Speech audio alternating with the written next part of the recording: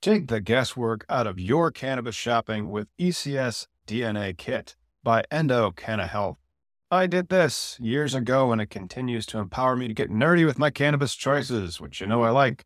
If you've watched our Cannabis Legalization News podcast, did you know that right now you can save 25% off your DNA test at endodna.com? That's ENDODNA.com,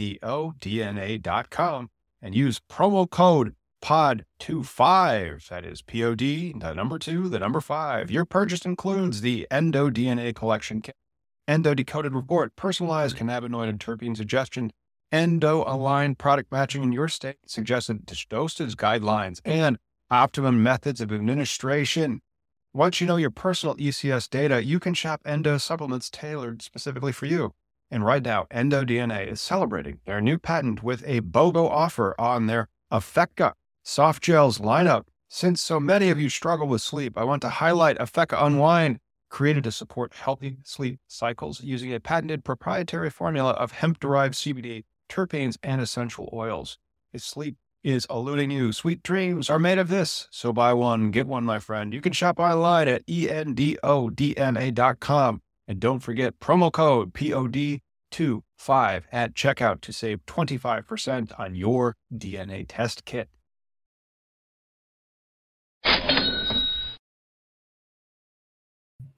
It's 2 p.m. on a Wednesday afternoon, which means you're tuning in to Cannabis Legalization News. Today, we're joined by Alan and Marie from MD Numbers, Inc. We're going to talk about their road to vertical integration. But first, we do have to get into a little bit of cannabis legalization news. Let's go to the news summary. Hey, Mickey and Tom, what's going on? Hey, Lauren. Not too much is going on in the world of cannabis news. What about in the anarchist capital of Seattle? Oh, dude, it's fucking havoc over here. Oh, havoc, is it? Was it as bad as the presidential debate? It was so much mayhem. Hang on, let me keep interrupting on that. You know, that was just the debate last night. I mean, it was a dumpster fire and a shit show. But I think that was the first time that, and I'm not sure if Joe Biden's into weed, but he sure used the word man a lot. He was like, "Shut up, man," or like, "Nice to see you, man." Well, I mean, like, you can talk Grandpa's talking like he smokes, but then he doesn't. You know, it's weird. It's funny as shit, but yeah, it was sad, dude. Yeah, it was sad. You know what they didn't talk about in that debate? Legalization, period. Cannabis. They didn't talk about it at all. So it sucked. Which is kind of ironic, right? Like every time I'm always pounding the pavement when it comes to social justice equals legalization. But no one talks about it. Why?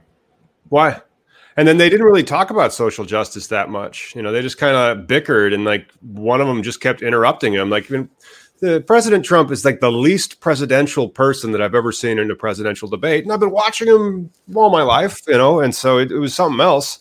But that issue isn't the only issue in the upcoming election. There's also these 4 states that are voting to legalize. So we're talking about Mississippi's got medical. South Dakota's got both medical and also adult use. Arizona, Montana, and New Jersey all have adult use. Montana actually has a very vibrant medical law that's out there, but there's only like 500,000 people in Montana, and then there's about 800,000 in South Dakota. The Medical Mississippi Act, I wonder how medical is different than adult use, but Prop 207. That's what they got in Arizona. And the poll says Arizona voters indifferent on Prop 207 for, legalizing it, which is kind of annoying. I mean, like, maybe it's not going to win. Maybe it will win. Maybe it'll squeak by with this 51-48 margin. Well, that's what failed them last time, though. They just barely missed that last time. Yeah, well, hopefully they'll be able to get Prop 207. So if you're watching this from Arizona, vote yes on Prop 207. Well, I think, too, a lot of these medical states, you would think the medical people would try to have more stake in the recreational game. Here in Washington, I noticed a lot of people not even trying to be involved in whatever regulation that needs to be. Not even trying to put an input. They're happy to be in their little space and just make their own money. That's right. That's what I was going to say. Like, why? I mean, why won't they be involved? I'm like, well, you see, once you got yours, you just things get better for you. It's like, all this. What about the 40,000 people sitting behind bars for pot? Boat payments. Right? Yeah, no, I'm not stirring the pot. I'm not getting, they're not looking at me, rather, or whatever. You're not standing out. Yeah, but you can still cut checks. You could still make donations. But even overall, it's like I just don't get people like that, especially in cannabis. You're in an outlaw industry from the get, and you have people suffering worse than you as you're paying off your car payment. Sending your kids to school or going on vacations. There's more people need to step up, I think. Yeah. But anyways. They do. And that's one of the things, because I was kind of poo-pooing the medical, like in Mississippi. When medical comes in, it's usually like the big mothership it's not usually Oklahoma where it's everybody and their brother can get in. It's more along the lines of a very few amount of licenses, just a handful. And then the biggest players come in. So they come out with a monopoly or an oligopoly, basically, from the get-go with your medical. And so then you're like, wait a second. Why are you going to upset this? We have a good thing going. Maybe if you open it up more, that's fine. But how do we maintain our share? I mean, our domination. Like all businesses, they just love to grow. Yeah. No, I get that. It's just it's so frustrating. Like in California, where it was medical, and then now you have this whatever regional recreational, right? Well, it's legal in California, but then it's also legal for the communities to say not in our backyard. It's like the dry counties. And so I don't think that you could ban being drunk, right? And so, but you could ban like buying the alcohol or having bars or selling the alcohol. And then if you did that, then magically nobody would drink. It's that whole thing of zero tolerance, complete abstinence, where it's just a binary switch of morality, and just it's a fantasy. I don't understand though, but a lot of people subscribe to that fantasy where it's just we can't have it at all. But this is ridiculous at this point. After Prop 215, as I like to call it, the gateway proposition, through recreational. Yeah, I mean that's what it is, right? I mean, we had medical. People realized that everybody didn't collapse, and California didn't collapse, didn't fall off the map.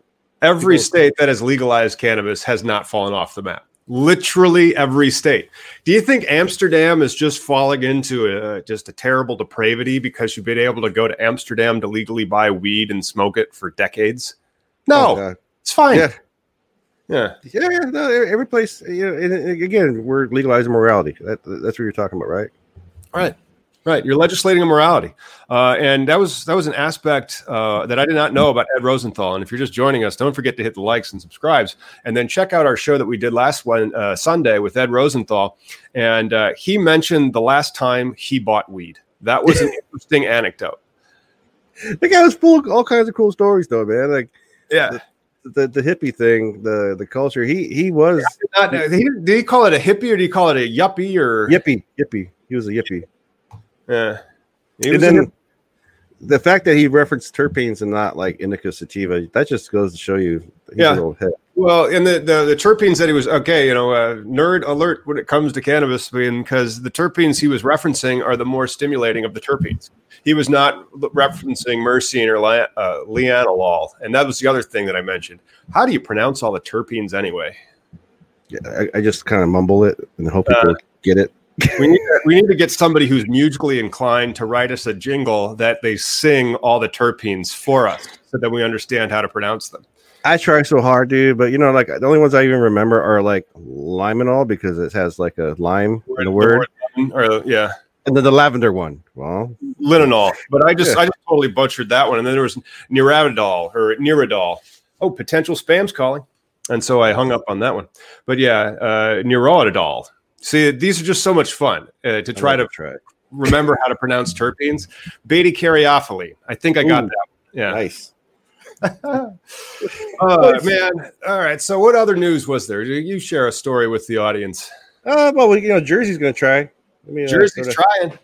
The governor is going to, go back. GOTV, get out the vote in Jersey. Yeah. So, the go-to marijuana moment, Tom Angel and his crew, always on point. And, fucking Jersey. And then also our friends in Pennsylvania are trying again still hard.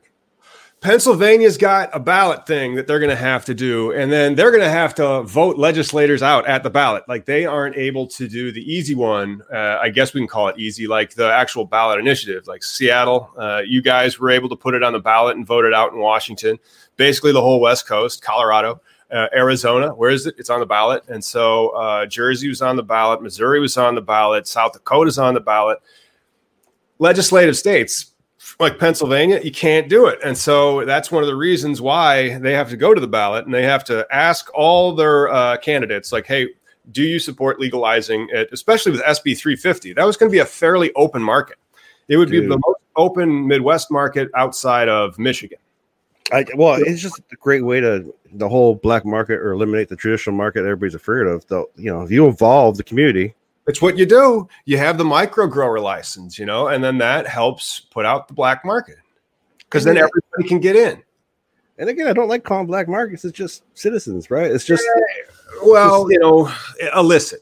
But I guess we should call it the illicit market or something, because it's criminalized and it's illegal. But I don't like the way that it's criminalized and punished. I think it should be more like. I wonder if our grower guests have an opinion on that. I bet we have wonderful guests that can talk about the entire supply chain and the cannabis industry, probably even in California, right? Vertical. Yeah, let's bring them on. Hey, Alan and Marie, what are y'all up to? How y'all feeling? Hey guys, how's it going? Good. Thank you so much for joining us today. Marie, can you tell us a little bit about what you're doing at MD Numbers Inc.? Yes, absolutely. Thank you guys so much for having us on here. Extremely excited. So Alan and I own MD Numbers Inc., which is a family of vertically integrated brands, MD Farms, Marie's Deliverables, and Legacy Coterie. And we're vertically integrated throughout the California supply chain with a number of goods for customers. So vertical integrated means from the seed to the store, right? Yes, sir. Correct. Wow. Yeah, seed to shelf. How many licenses do you have to hold to do such a thing? We hold quite a few. So we have 6 cultivation license. We hold 2 distribution license and then a retail license. So I think it's about 8 total. 7 total. 8 total licenses. Okay, with your cultivation licenses, how do they regulate that? Plant number or flowering canopy? It varies from the county that we operate in versus the state. So the county operates in, they measure by square footage of canopy.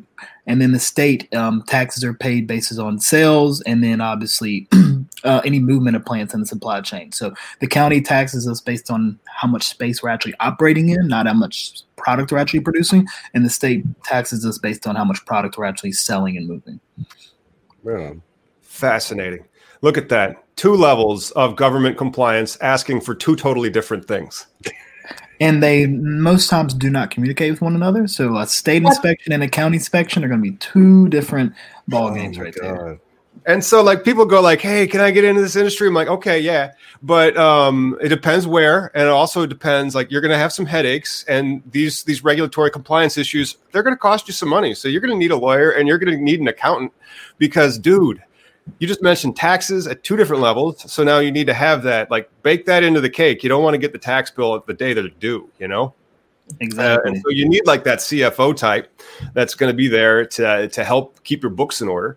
And then you're talking to 2 different layers of government that don't talk to one another. Have they changed the rules on you lately? Yes, the rules are constantly changing.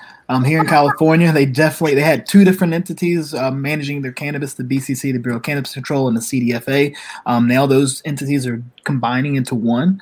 So now everything's changing. Everything, they're evolving. Sometimes for the better, sometimes not so much. But we have to stay on our toes for sure. Damn. Yeah, that is something else. When you guys started, was it to the farm first, or was it like, hey, we're going to become vertically integrated, let's get a investors type stuff? What was the original? Originally, I kind of call it like a reverse engineer. We didn't have the cultivation entity secured first. We had delivery. So we created selling a lot of other people's products to an end user and built out a delivery service based in the peninsula. And then we built out another delivery service in Los Angeles. And that's what led us to understanding the need for cultivation and controlling a piece of the supply chain. That's pretty awesome. So you reinvested in yourself pretty much. We're constantly reinvesting into ourselves. Yes, sir. Man, So how did you guys monetize the delivery license? Because we're getting a similar type of license, and we have to be careful and distinguish the terms, because delivery can actually mean a different type of license where you're Ubering it. So like you're taking it to the end user, but then transport is what we call it here in Illinois. And you said distribution over there. And that's where you are being more like the liquor distributor, taking somebody else's labels and moving them around. What business model did you use for your distribution when you started? Yeah, so in California, the distribution model is a little differently. Only distributors can actually package bulk product into individual products prepared for the end user. The retailers themselves cannot actually package product themselves unless they have their separate distribution license. So that's one leg of the supply chain that kind of keeps things separate from the producers and the cultivators and the manufacturers, and then the end users themselves. We have a delivery license based in San Francisco. We started in the Peninsula of Redwood City area in 2015, and we had to do a strategic partnership with another group that had a license available, because licenses are pretty much attached to real estate. So if you don't have the proper real estate in the right zone, you're not going to get a license. So we had to right zone, right county. I mean, like the counties are. I mean, you guys have dead zones, and not like for like cell reception, but like the industry can't be there. That's weird. Absolutely. Even the zoning maps, I mean, they will zone a freeway. Inside of these zones, you have to be very particular with what's actually accessible for you to put in retail. I was actually dealing with an issue in the peninsula recently where Redwood City, unknowingly a long time ago, zoned 30,000 square feet parcels for retail. So right now they're having to go back in and try to chop these up to see if they can take what once was a Kmart and create cannabis retailing in that same zone. So it's very difficult. And then even so much, Tom, like you emphasized with the taxes, going to a locality that has a friendlier tax will be far more profitable, and maybe even the meaning between staying alive and having your business go belly up in the future. For that Kmart, would they put like 9 different businesses in there, or would it be like something like you guys where it's like, hey, we're one company, but we own 8 different licenses? It would be all retail, so they wouldn't have distribution permits or any other like nursery or cultivation. So they don't know yet. They're trying to figure out if they have to give this entire space to one business, or they would be able to chop it up into smaller, maybe 2,000-foot parcel sizes. It just seems silly to put like 8 stores that are the same thing together. Marie, do they put like another layer of tax when you are a distributor? Absolutely. So you have your local tax, which is usually a gross percentage of your distribution. And then, of course, all the other sales and use taxes associated with that. And excise tax is paid at the distribution level only, which makes sense. California didn't want to have to chase down tons of different license types to collect that excise tax, which is right now at roughly 27%, extremely high. So they collect all of that from the distributor. And also the distributor collect the cultivation tax from the farmers. So the distributor is the middleman for the state. They're the only ones that are actually receiving taxes. So when we sell product from our farm, the distributor collects the tax. So when the distributor sells product to the retail shops, the distributor collects the tax from them as well. Oh my God, your books. Cash? I'm sorry? Is this in cash? Cash, check, whatever form of payment that entity is able to operate in. Check now. I mean, like that must have. I mean, but is it still? What's the mix of cash to check? It varies on the entity level. So if you're in a retail location and you accept credit cards, which, how they go about accepting their credit cards is very business to business. But Marie can probably speak more on that. On the cultivation side, it's, really about 80-20 cash to check or wire transfer or something like that. But we're still predominantly cash business. Wow. Yeah. I imagine being vertically integrated, that whole process that you just explained. Your book's got to be like, okay, I'm the grower. I'm going to sell to myself. Hey, I get a tax to myself, and I get a tax you, which is myself again. And then I'm going to go sell it to myself in the store, who gets taxed again. What, like, how much do you have to meet for a gram just to be profitable? Like, what's it cost to grow a $2 gram? Is that what you're trying to meet? That's a deep question right there. I think we look at more in price per pounds and how much we can produce a pound at to actually make it profitable, understanding it is going to go down the supply chain, it's going to go through distribution, and it's going to go to our retail. Like I said, we are vertically integrated, so Marie and myself own all those facets in the supply chain, but all the taxes are completely different across the board, and they're different based on the cities and localities that we operate in. So having a full-time tax strategist and bookkeeper is definitely something that we picked up this year that is far more beneficial than in years past, because it is very complicated and very convoluted.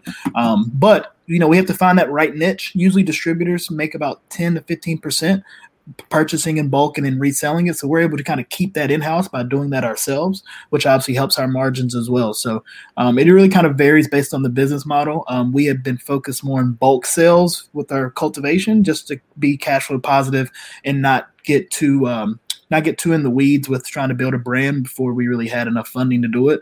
So now that we are cash flow positive, we are distributing to ourselves and selling to our retail location. We still have a lot of data to gain, but it's really that per pound price that we try to get, to where we're making enough money to make sense. Oh yeah. Fascinating. So what's the per pound price that's going for in California right now, or in your area where you're operating? Cool. So our cultivation facility is a 50,000 square foot facility, right under an acre. And we have 300 lights. So we're a mixed light facility. So we're not just growing greenhouse or light dep product. We do have lights in there. Right now, it varies anywhere between about 1,400 to 1,800, depending on quality, THC percentage, and in color. Color's a really big thing right now. So usually anywhere between $1,400 to $1,800 per pound. Fascinating. Wow. Yeah. Did you hear about I was going to ask him, did you guys hear about how the dye in Kool-Aid is tiny enough that it'll actually get into your cannabis and you could use it as a dye? We learned it from Ed this weekend. Ed Rosenthal told us that, man, this weekend. Yeah. Flavor. Do you guys, being vertically integrated, you're locking down your brand, you're controlling the quality and everything. Are you at the point now you can also, because I've seen it out here where you kind of like white label, take other grows and accept, you're doing their quality check before you put your name on there. Mm-hmm. Are you there yet? We're there at multiple levels. Marie can actually speak to that. Marie spends a lot of time working with social equity groups who are building out brands that actually don't kind of control their own cultivation, so they have no choice but to white label. But not being in the network and not having the relationships that we have, Marie really kind of helps with our distribution company kind of source products from different groups to white label for products. Ourselves, we don't actually white label other people's products for our brand. We use our own product in-house, but Marie definitely can speak to on helping other people source products for white labeling, which is big in California. Yeah. White labeling is huge in California. I mean, most brands were created unknowingly without having any sort of cultivation. So they were going to a distributor, buying in bulk. And then what we've done is tried to use our farm as a resource to equity brands that are not very close to the source. And of course, as we know, the middleman grows and grows as many times as that product gets moved throughout the supply chain. So they're paying exorbitant prices once cultivation taxes and lab tests get paid. So we try to allow our farm to be a resource for a lot of the connections that we have in the community to use what Alan and I have built as a resource for creating these brands and white labeling a lot of these products into equity retail stores as well as equity verified trade products. So right now, everything that we have essentially does get white labeled at some point, whether it's on the bulk side or whether it's on the distributor packaging side through our distribution or through another distributor. That's awesome. Marie, is that kind of like how Amazon will sell their own brand through Amazon? I mean, they built the mainframe and the systems of the distribution from Amazon, and then suddenly they're selling their own batteries. I mean, they, in theory, could make any brand that they want, like when you mentioned with white labeling. Was that something you were trying to achieve? My thought process is bringing together a true bulk production facility. So brands can come in, whether they want smalls, whether they want trim for creating concentrates, whether they want finished product, and see a lot of different varietals, strains, price points, and be able to say, okay, I'm not going to have to spend a month trying to build relationships with cultivators or distributors. We know we can go to this one distributor in San Francisco that's going to have market rate or below market rate prices for us. And then they can basically have a springboard to create these brands. And one of the struggles that San Francisco's had is the visibility of equity brands, just not having enough product, not being able to get through the supply chain in any sort of efficient fashion. So it's similar to like being able to create and white label anything, kind of like Amazon. Do you want edibles? Do you want chocolates? Do you want gummies? Do you want hard candy? Creating a manufacturer that can do all sorts of edible white labeling, and then building out all sorts of product categories. If we make distillate, then we can make topicals and tinctures and have those lines created a lot easier than if these equity manufacturers were going to go secure all these different processes independently. So we just try to streamline everything, and I'd really try to make them understand where and how they're going to make money. Oh, yeah. Huh. Well, I mean, I had a couple of questions, but then with the where and how are they going to make money, that would be an interesting one to explain. But first, with the do you use licensing agreements? So like a lot of the people that are watching the show in the Illinois area are going to be kind of sour and sucking on lemons because they only were giving away 75 retail licenses, and they had all these pie in the sky brand dream ideas and some real good social equity. So they don't have a license, but like a cannabis retail license or cultivation license. But could you, as the person that has that license, enter into a licensing agreement for their brand to then start doing those types of white labeling and to lend a license to perhaps a team that didn't get one? Right. So California passed a lot of legislation to prevent third parties from creating brands without owning a piece of a permit in the supply chain somewhere. And it might not have to be exactly like if you're manufacturing something, you could own a distribution permit and that would suffice. But yes, they want you to have some sort of licensing agreement where you have to do some sort of, they have to get equity in a viable permit. Yes. Fascinating. I don't think Illinois is that mature in its process, because when you read the two laws comparing it to California, you can just tell that California is like, you know, they're in college and Illinois is like in first grade. And so like, it's just we don't even have like what they call a processor's license. And so that's not even contemplated. So the growers are the processors as well. So the competition for the grow license is fierce, but then there's a reference to a processor in the statute. And then it's supposed to come out in rules, which have yet to be written. So like, you know, you can just see like it's going to evolve into types of things, but I just don't know if that's an option for the people that lost out and they have no license, but they still have this brand concept and they might try to do that. But okay, the next one would then be, well, how do you explain to them how they're going to make money? Long time. Over the course of a very long pro forma built out over years. I mean, it's really challenging, especially when we go back to that middleman. You know, if I'm an equity operator and I want to create a brand, but I don't have any control of production and I'm paying higher than market rate because things are a little bit, demand is much higher than supply right now in California. So prices are high. Prices are very high right now. What's very high in California price for an eighth? Well, selling into the retailer. So what the storefront is paying, about $25 an eighth, and then they want to turn that around and sell it to you at 25 plus 27% plus their profit. Dang. And so people are probably paying $50, $60 an eighth retail in LA, well, in California. 70, 80 in some cases. $70 to $80 retail. Depending on the brand, you guys still can't get rid of the black market, because how much can you go buy regs for down the road? It's a good question. Yeah. But then with the fire that you guys have seen out there, so the wildfires, Alan, have you seen an uptick or like a change in your business impact from the wildfires? 100%. A lot of our SOPs had to change for that. We're in Monterey County. Our farm's based in Salinas. So there was a fire over in Monterey on the coast. It didn't get too close to our farm, but the smog, the smoke, and the ash definitely was almost detrimental, and to a point. We had to change up some things. We definitely kept the house buttoned up. We turned our exhaust fans off. We tried to not exhaust as much smoky air into the facility as possible. But having a greenhouse facility and growing plants on that the scale that we have, airflow is key. So we had to be very meticulous with how we were operating and when times of days that we were able to open up our windows and kind of let our vents open. And then there was no sun. There was no sun for about 3 weeks.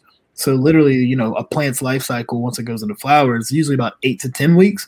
And 3 weeks out of that cycle, there's literally no sun. Now, we have lights in our facility, so we were able to kind of supplement that some. But a lot of growers weren't able to do that. And a lot of growers up north got a lot of ash over their plants as well. So it's still kind of unknown how the lab testing will come out for that. So that will definitely affect the market too over the next 4 to 6 months, how much product actually is able to go into the market versus how much product is supposed to be destroyed because, failed lab testing.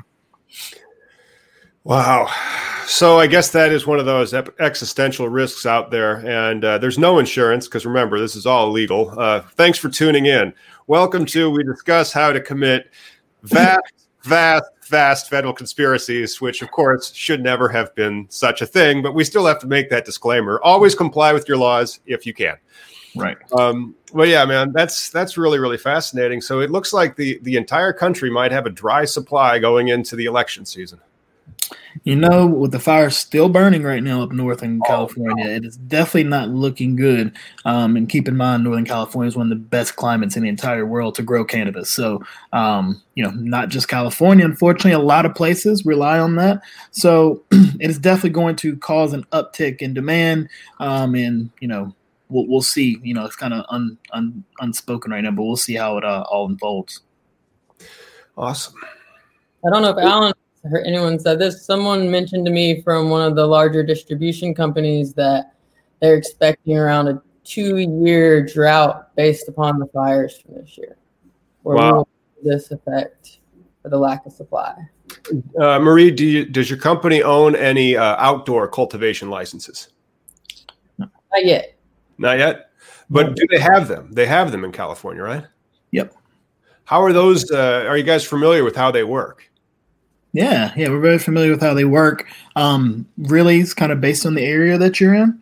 A lot of outdoor grows, you get usually 2 terms per year. And the laws in California are really strict on the type of cannabis. So if you're pulling tarps to blackout, you're not an outdoor grow. So therefore your taxes are different, your licensing fees are different. You really have to be a true outdoor cultivation or light depth, mixed use, and then an indoor facility. But outdoor facilities, some of our partners and some of other distribution people that we have partnered with in the past have huge outdoor grows up north on a massive scale. And, they try to get those 2 good runs in a year. A lot of manpower, a lot of resources. It's not quite like us. We're operational full year. We're harvesting monthly every month, but they definitely put on a lot of product to supplement the industry. That's amazing. So the outdoor farms in Cali are just 2 huge runs per year. Just they have a crop, and that's probably why because you see them, they're monsters. Yep. Oh yeah. How much is one of them plants? I've heard stories of people having 20-pound plants before. 20-pound plant. Jiminy Christmas. Yeah, that's an art in and of itself. And so those poor ones. And then Talking Hedge actually asked us, anyone using, and then I can't pronounce that, hypochlorous acid that cleans the plant from having a smoky flavor. Have you heard of anything about how to clean plants? I have not. I've seen a lot of people with blowers. I've seen a lot of people do a lot of things. You really don't want to spray water on them to try to get it off because that water will soak into the ash and it'll just soak into the plant or into the buds. And then, your product is ruined at that point. For me, the best thing that I've heard and seen is really just try to blow the plants off from ash and things like that as soon as it gets on there to try to keep that plant healthy. Because if it has a lot of extra things on it, the plant's not going to produce what it's supposed to produce. It's not going to function the way that it's naturally supposed to function. It's going to have something holding it down. Plants are very finicky. They're just like people. You give them a good environment, a good climate. They're divas. They will produce for you like no other. But you have an environment that's not conducive to their life cycle, then it'll reflect in the yield.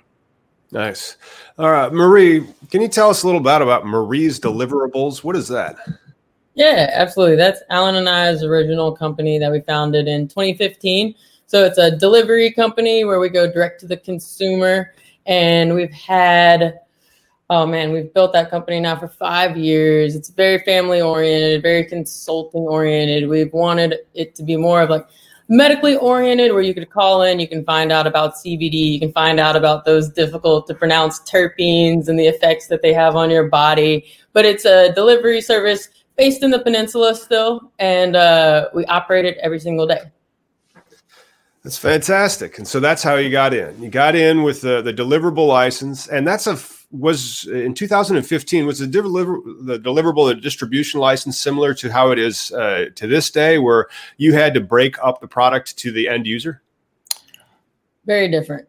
Very different. We used to get to buy in bulk, of course. So we would get to go see all of our distributors, and we would buy anything that we wanted, and we would take that back to our office and package it for the end user. And it was always extremely fresh. We would package per order. So now everything comes in prepackaged eighths. It's crazy how much waste we have in comparison. Like, that's just one small note. The amount of waste that we have for all the childproof packaging and these prepackaged eighths and quarters and ounces is just extremely high. But yeah, regulation though. I mean, like, that's you make this regulation to please think of the children, protect the children, fuck the planet.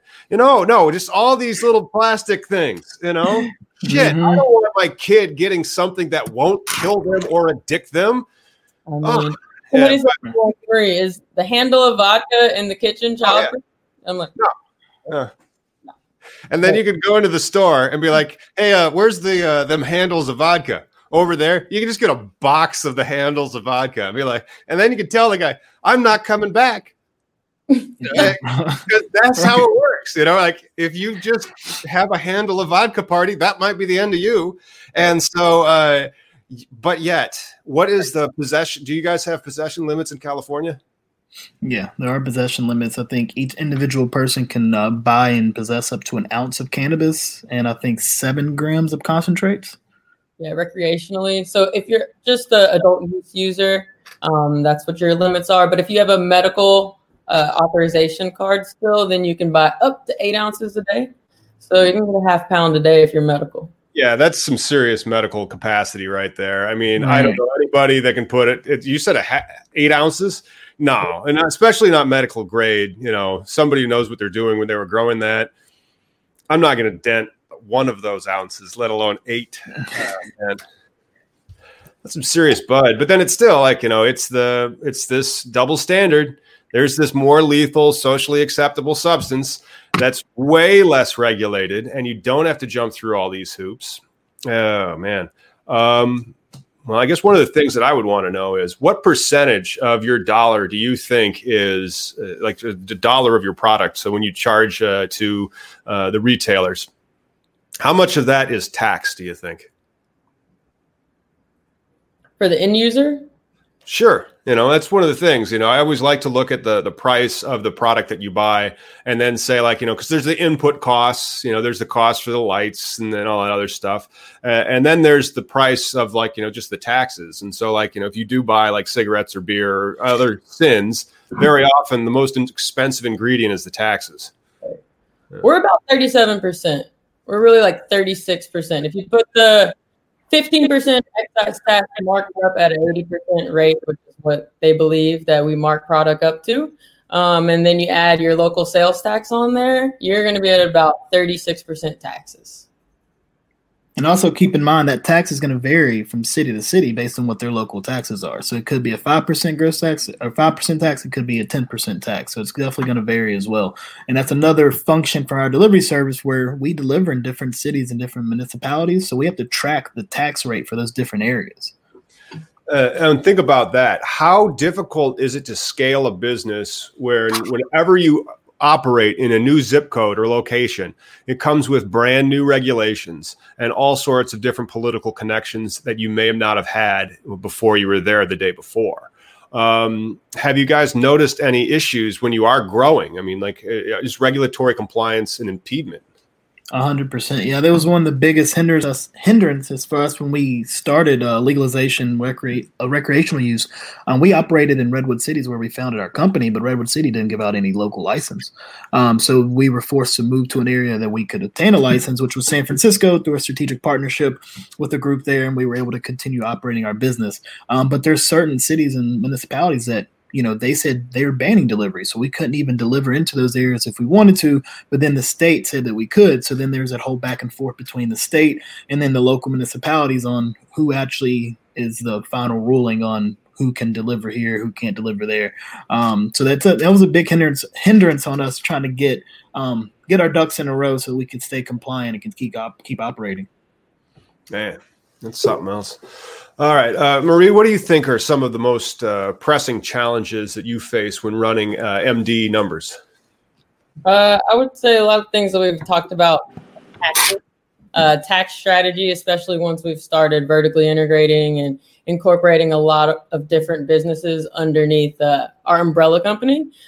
Taxes are crazy, and you really have to understand them now, because Alan and I are firm believers that going forward into legalization federally, that we will want to make sure that we've paid everything that we owe and more according to 280E, which is 30% of everything that's not cost of goods. So it's extremely high dealing with the taxes. And Oaksterdam University, when I went there, they said, if you have a retailer and you buy at 50% margins, like most, at the end of the day, you're going to make 1%. So, I mean, one of the largest challenges for us, of course, is just making sure that we're profitable in everything that we do. We don't have, some large conglomerate behind Alan and I that has a blank check for us at all times. So, if anything that we have is not going well or not profitable, we have to make sure that we can resync everything and pivot really easy. And the taxes, even right now, I mean, we're at 37%, and the federal government's not getting a piece yet. A lot of localities are still not at the maximum tax rates that they plan to go to. So going forward in the future, we just want to make sure that we're planning our tax strategy now for success going 10 years, 20 years from now, making sure that we're one of the lucky federally legal operators when there are. Nice. Welcome back, Miggy. Yeah. Hey, welcome back. When I left, we were talking about white leaving. I had a question. I was thinking, because you guys are in the Bay Area, have you guys? Because Wiz Khalifa doesn't grow his weed. It's just throwing the branding out there. So E40, man, you guys hook up any good brands out there that you've white labeled with? Oh man, Marie can speak on that. She is definitely an individual that's in touch and in tune with the Bay Area and social equity groups and individuals like E40 and other individuals that come from maybe a hip hop background that's kind of getting to cannabis. But I can let her speak on some of the partnerships and individuals that she works with. Yeah, I just had a brand release this week that we did at the cookie store, Burners on Haight. Nice. So, I mean, everyone knows Burners. Yeah. And he used this store as an amazing, literally like a live equity showcase. So equity brands that I'm involved with, that I support, that I donate to, I just had a brand release for what's probably one of the coolest ones to me, because it's a community organization first that gives back to the community, and they're actually using all of the proceeds from this brand to give back to the community. And it's called Higher Purpose. And the guy is a mentor for the community. He keeps youth out of jail. He does all sorts of different, he feeds the homeless, he feeds the elderly. It's just like amazing to see his evolution and him be able to showcase what he's doing, as well as putting out some really good weed. And hopefully we're going to make him some money so he can reinvest it into the community. But Sean is the owner of that store, and he's an equity applicant and successful entrepreneur. And he comes from keeping guns out of youth. So a lot of these things all are really full circle just for social justice and the movement that, we're all interested in, especially with the war on drugs. And there's a lot of really, really cool brands that we've been involved with that are doing a lot of really good releases. And to add to that too, a lot of these brands, you mentioned a couple of people like Wiz Khalifa and E40. So we may not have personal relationships with some of those individuals, but this California industry is very small. So Wiz Khalifa is not growing his own weed, neither is E40. There's somebody who's growing that weed. There's somebody that's packaging that product, and there's somebody that's distributing that product. In our network, we probably know all of those individuals, from the distributors to the packagers to the farmers that have those strategic partnerships with those groups. We've also been offered strategic partnerships from other individuals to try to, grow products for them or do different things. So, in a roundabout way, we are touching shoulders with a lot of those people, maybe not face to face, but we're dealing with individuals actually responsible for growing their product and putting their product on shelf space. Oh, for real. I think you guys totally are the legwork for the in-between, the providing that, the networking is hard. Going to stores. Yeah. All those connections and all those little nodes that are out there, that's like a whole nother job, to try to figure out all that networking stuff. And that's before you have to start going like through all these hoops for the taxes. And then like, oh no, over there, the rules are totally different. What, and it's such a fascinating thing, but everybody for some reason wants to get in the industry. I'm like, really? This industry? It's a lot of work that goes behind it. Yeah. Marie and Alan, thank you so much for joining us today. Where can we go to find and follow what you guys got going on at MD Numbers Inc.? Absolutely. Thank you guys so much for having us today. This was really a pleasure. Our Instagram, you can follow us at md.farms.ca, and our website is mdnumbersinc.com. Check it out. Sweet. We'll throw those links in the description. Thanks again for coming on, and thanks for tuning in, everyone. Make sure you like, subscribe to keep up with all cannabis legalization news, and tune in for this Sunday's episode. We're going to have Steve D'Angelo on, so that's going to be a fun conversation. Those are our neighbors. Thanks, guys. Take care. Thank you. Everyone.